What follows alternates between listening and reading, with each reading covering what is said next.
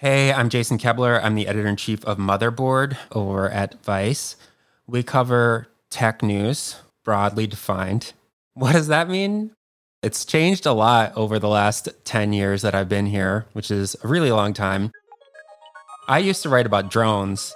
Now I write about big tech, cybersecurity, hacking, artificial intelligence, labor, the gig economy. We do a lot of stuff about porn, urban planning, public transportation, housing, anything that could be defined as the future or interacting with tech, which, as you probably know now, means most things that we do and see and touch every day. So over the last few years, we've noticed that all of the things that we write about have this really important economic angle. The US government is stepping in to shore up confidence in the banking system following the sudden collapse of Silicon Valley Bank. How do gig workers make ends meet? Why did oil prices go below zero? All hell continues to break out in crypto land. It may have started with the fall of FTX and Sam Bankman-Fried, but it sure isn't ending there. How is the average person's job going to be impacted by the AI revolution? Zuckerberg announcing another round of layoffs, 10,000 more. They're going to close 5,000 open roles as well. You can see the reaction in the market today. What's up with GameStop stock?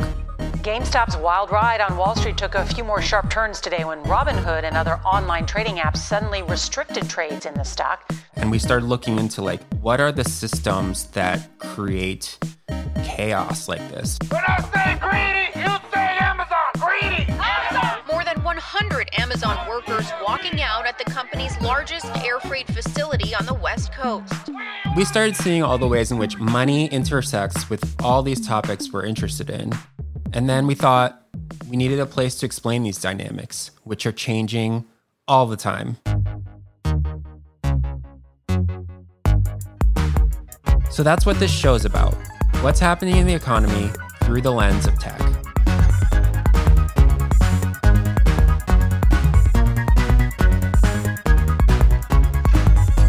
From Vice News, I'm Jason Kebler, and this is Motherboard Money.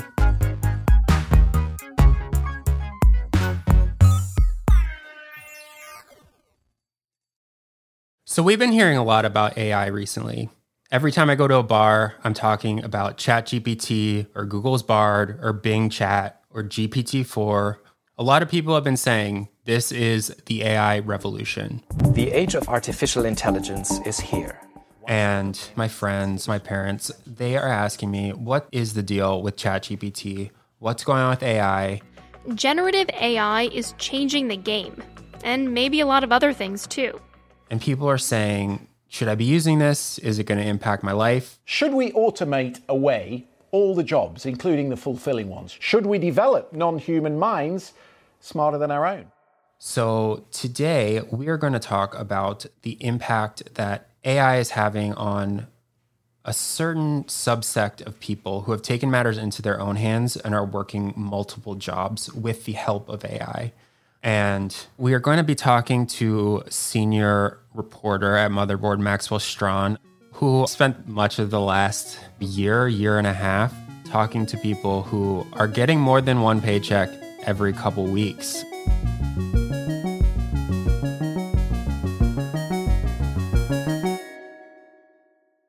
Hi, Maxwell. How are you? I'm doing well. How are you, Jason? I'm good. Just here working my single and only job. Boring, traditional. So, Maxwell, when we use the term overemployment, what are we talking about? And who are we talking about? We're talking about people who have 2 or more full-time salaried, often white-collar jobs. These are people who mostly do their jobs online or remotely oftentimes, and they became a big community during the early days of the pandemic when a lot of people were working at home for the first time. A lot of people, particularly in the tech space, kind of engineer coding side, started to try and take on 2-3 full-time jobs and make the most out of their time in isolation. And, in that way, I don't think they're that unusual. I think there's a lot of people who kind of realized a lot of their job was bullshit. A lot of meetings that didn't really amount to much. A lot of talking around what they might theoretically do in the future. Yeah, I feel like for a while, we, meaning people on the internet, spent a lot of time talking about side hustles. It's like, oh, I have this full-time job, but on the side, I do drop shipping where I just like have a side business, or I have an Etsy, or I write content for my blog or whatever. Overemployment is not a side hustle. It's like 2 or more full-time corporate jobs with HR departments and Slack entities or Microsoft team meetings, like go into all hands with the CEO. Yeah, it's like juggling. And I guess that the other kind of defining aspect of overemployment is almost always, and almost by definition, the two employers don't know about each other. Maybe they're working for competitors or at least companies in the same realm. So that secretive aspect is also really important, and why a lot of people are reluctant to talk to, your local motherboard journalist. So, like, how much are some of these people making? I think it really varies. I mean, I spoke to one guy working 2 jobs, earning about 500,000, wanting to throw in a third and earn 800,000. But there are some people, I looked at some pay stubs where they were cobbling together 3 jobs. So maybe a monthly take-home pay of $9K, which is a lot, but I think it does vary a lot.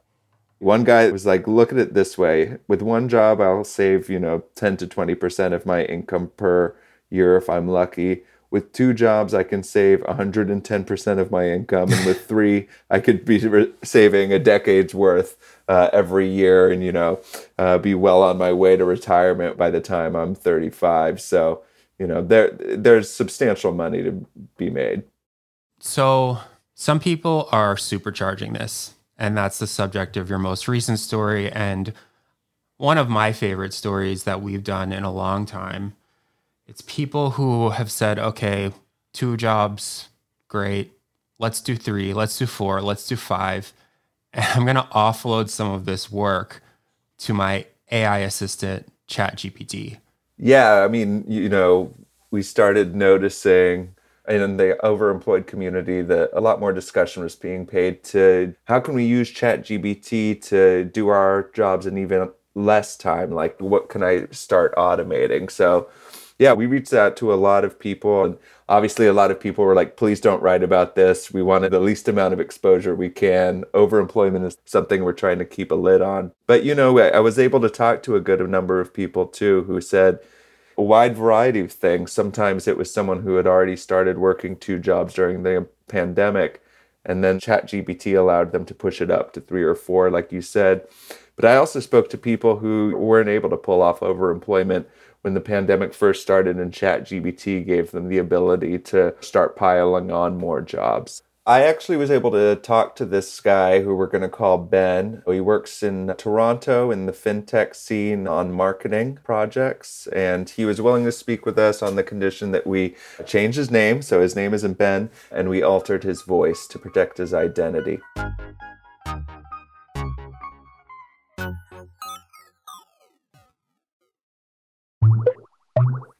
All right, Ben. Well, thank you so much for speaking with us today. I appreciate you coming on. No problem. I appreciate it. I'm looking forward to this call. So how many full-time gigs do you have right now? So I have 2 full-time gigs plus 1 part-time. So when did you first kind of get the idea to take on multiple jobs at once? Last year, a couple of friends and I got together, and my friend told me that he got another job. So I was like, oh, so you're doing like one job from 9 to 5 p.m. and then you're doing the other job from like 5 p.m. to 2 a.m. And he said, no, like I'm actually doing it at the same time. I got 2 different laptops and, I get paid double the money for doing the same amount of work. I was like kind of like, oh yeah, it'd be nice to have a second job, but what if things got busy? And then, one day my boss was like, oh, there's this new tool that came out that can probably help us with our job, right? And I started looking into it and I'm like, damn, this like takes hours of work and like turns it into like 5-10 minutes of prompts back and forth with ChatGPT. Then all of a sudden I have all this free time. Right. I'm like, damn, now I can definitely like start thinking about doing 2-3 jobs at once. I would say around 60 to 70% of my job ChatGPT does for me. It feels like it feels like I'm a manager. And it feels like ChatGPT is my assistant, like as an actual employee of the company. So how do you use ChatGPT in your job? Give me a sense of like what specifically you're doing that really improves your efficiency. I have these prompts set up when I start a fresh conversation with GPT-4. I call it like J1 bot, J2 bot, J3 bot. And just for our listeners, J1, J2, J3, that you're referring to job 1, job 2, and job 3? Yes, sir. That's overemployed terminology right there. Yeah, you're going to see it all over the subreddit. So J1 bot, I have a prompt written up where it says, "Hi, my name is Ben.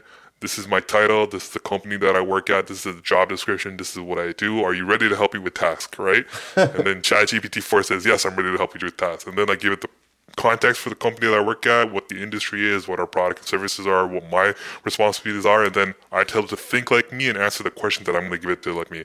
I do the same thing for J2, and I do the same thing for J3. I got a different bot set up.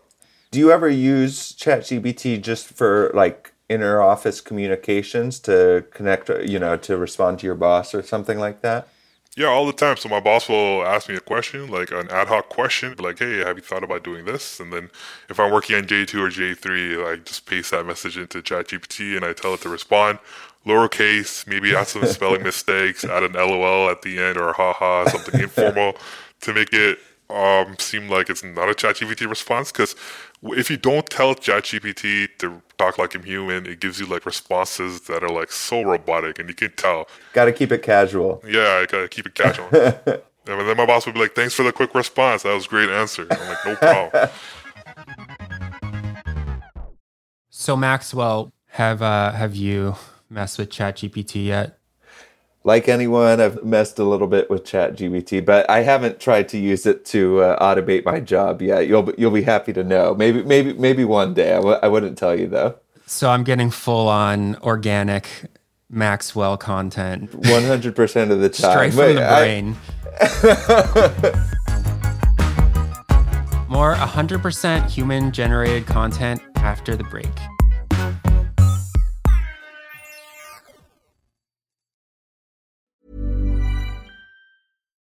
Life is full of what-ifs. Some awesome, like what if AI could fold your laundry? And some, well, less awesome, like what if you have unexpected medical costs?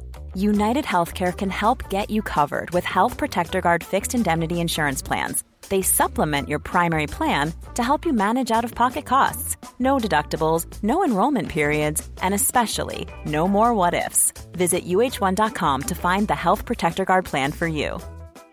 I'm Sandra, and I'm just the professional your small business was looking for. But you didn't hire me because you didn't use LinkedIn Jobs. LinkedIn has professionals you can't find anywhere else, including those who aren't actively looking for a new job, but might be open to the perfect role, like me. In a given month, over 70% of LinkedIn users don't visit other leading job sites. So if you're not looking on LinkedIn, you'll miss out on great candidates like Sandra. Start hiring professionals like a professional. Post your free job on linkedin.com/people today. Many of us have those stubborn pounds that seem impossible to lose, no matter how good we eat or how hard we work out. My solution is PlushCare. PlushCare is a leading telehealth provider with doctors who are there for you day and night to partner with you in your weight loss journey. They can prescribe FDA-approved weight loss medications like Wegovy and Zepbound for those who qualify. Plus, they accept most insurance plans. To get started, visit plushcare.com/weightloss. That's plushcare.com/weightloss.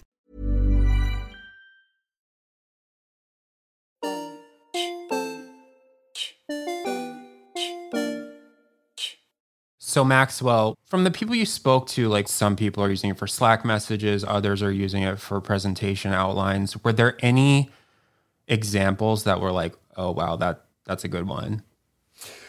One that really stood out to me was I spoke to someone who had worked at a FANG company. FANG stands for either Facebook, Amazon, Apple, Netflix, Google. So he worked at one of those companies, and he used it for business memos, essentially. And, he hated doing the memos, and so he'd kind of throw in a couple, half-assed sentences about what he wanted to pull off, and then say, like, can you write this in an 800-word form and fill it out? And here's a sample template that you should kind of follow. He said that it worked really well for that. So those sort of use cases, to use a crypto term, that take the work out of what could be considered bullshit job, corporate America type stuff, that stuff seems to work pretty well, or at least seems pretty useful to people. The coding stuff, that seems to be more buggy. Things that are like truly unique ideas, that stuff seems to be a little touch and go. And then I talked to people who were a little bit less what you would think of when you think of overemployment, including someone who was a university lecturer in the UK who secretly runs a marketing agency and a tech startup on the side. He used it for business plans, to create internal system documents, blog posts, spreadsheets like the other guy.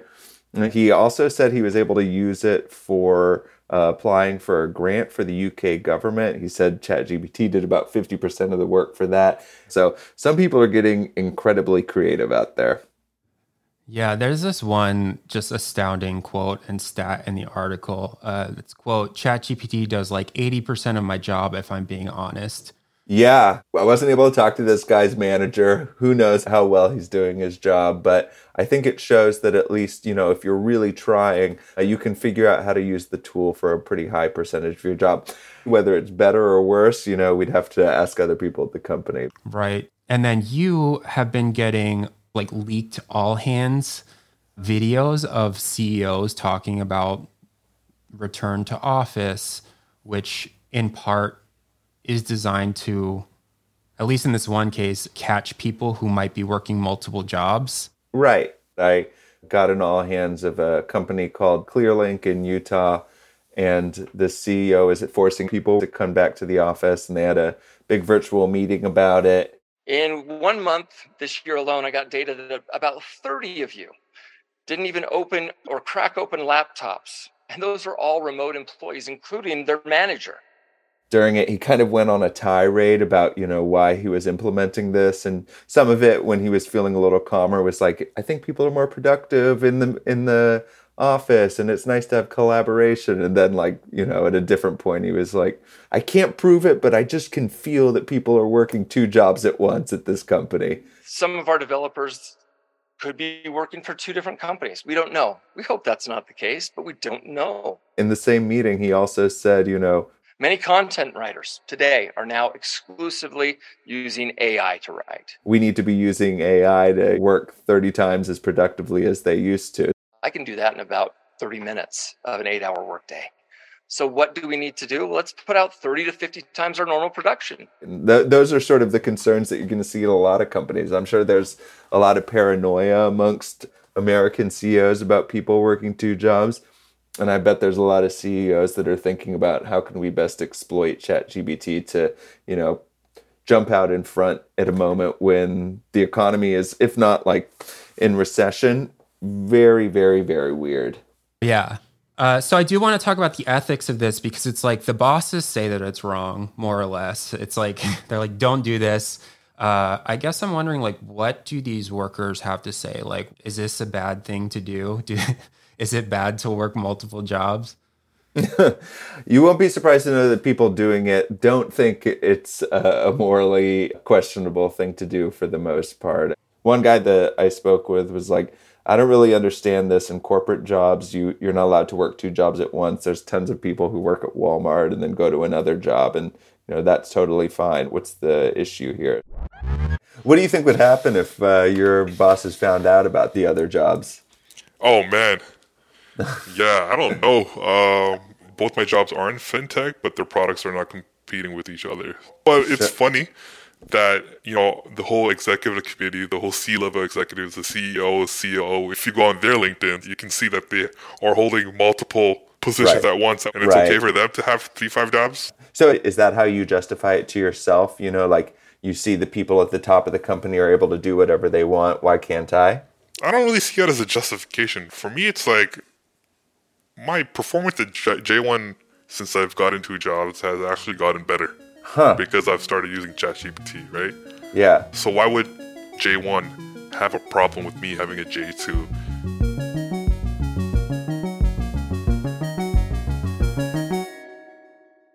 It's like we expect people who are making minimum wage to work multiple jobs. We expect CEOs to sort of have their weird philanthropies and side projects. Be on board. Real estate companies and side hustles and own rental property, like all this stuff. But then sort of in the middle, it's like we expect workers to sign away all of their labor to a single company, and doing anything outside of that is like seen as unethical somehow. No, you're totally right. And like, you know, I guess part of your compensation when you're a full-time employee is stability, theoretically. You know, like I get the same paycheck every 2 weeks. And I know that it's coming, and, you know, I don't have to worry about whether the next thing is. And, you know, maybe you take a little bit less risk, but that's the deal that you make. But I think the problem is in the salaried positions that a lot of people are in, they don't feel like it comes with stability. You know, like the jobs oftentimes compared to housing prices, compared to, you know, the cost of food, all these other sorts of things, one salary job oftentimes doesn't do enough for people. So I think that's why there's a fascination with the overemployed community. Even if people don't want to do it themselves, they see that there's something wrong with the way that we've sort of set up society that limits people and gives people at the top so much choice. And I think that frustration is justified, you know.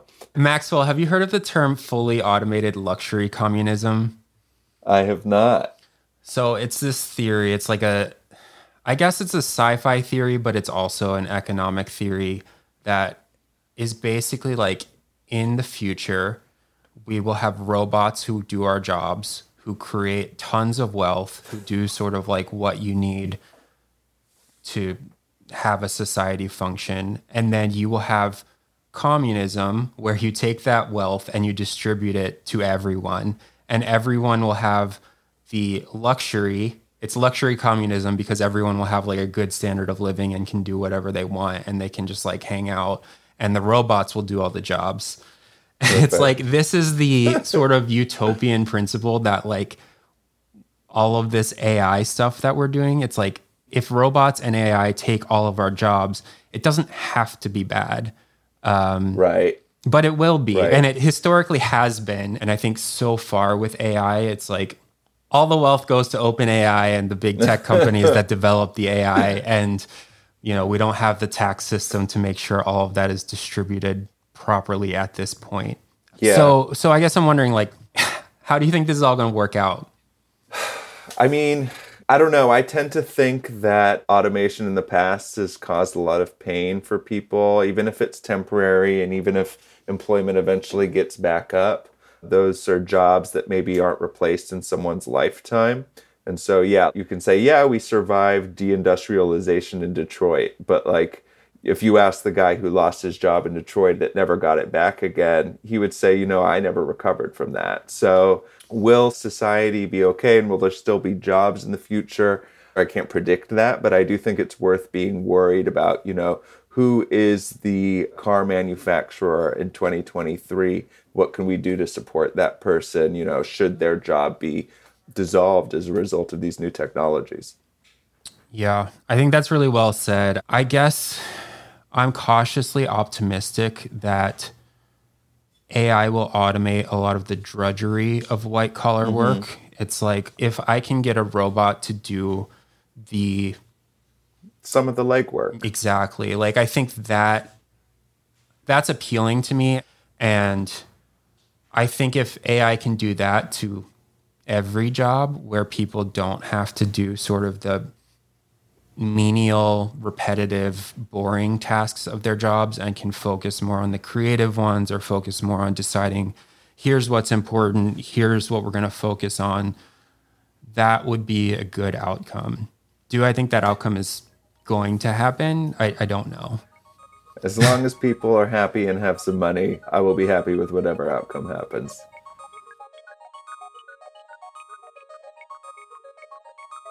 So thank you to Maxwell for coming on and talking about people who are working 5, 6, 7, 8, 9 jobs.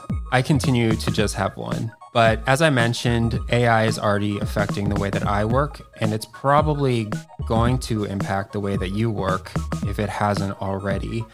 It's advances like this in technology that ultimately filter down to everyone And I think it's important to use sort of these microcosms and use these case studies to show, like, here's where the tech is now, and to speculate about where it might be in the future. So that's what we're going to do on this show. This is not an advice show. We're not going to tell you where to invest or how to do it. But we are going to arm you with the information you need to understand what's going on, even when everything seems out of control.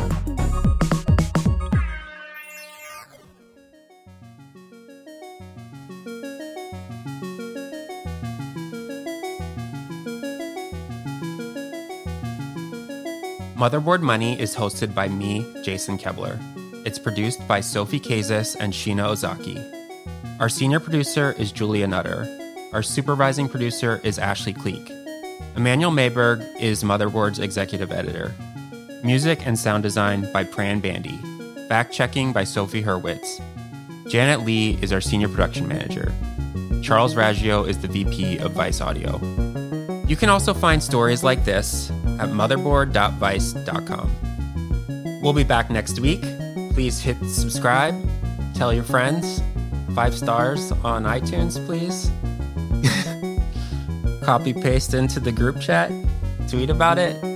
Put up some smoke signals.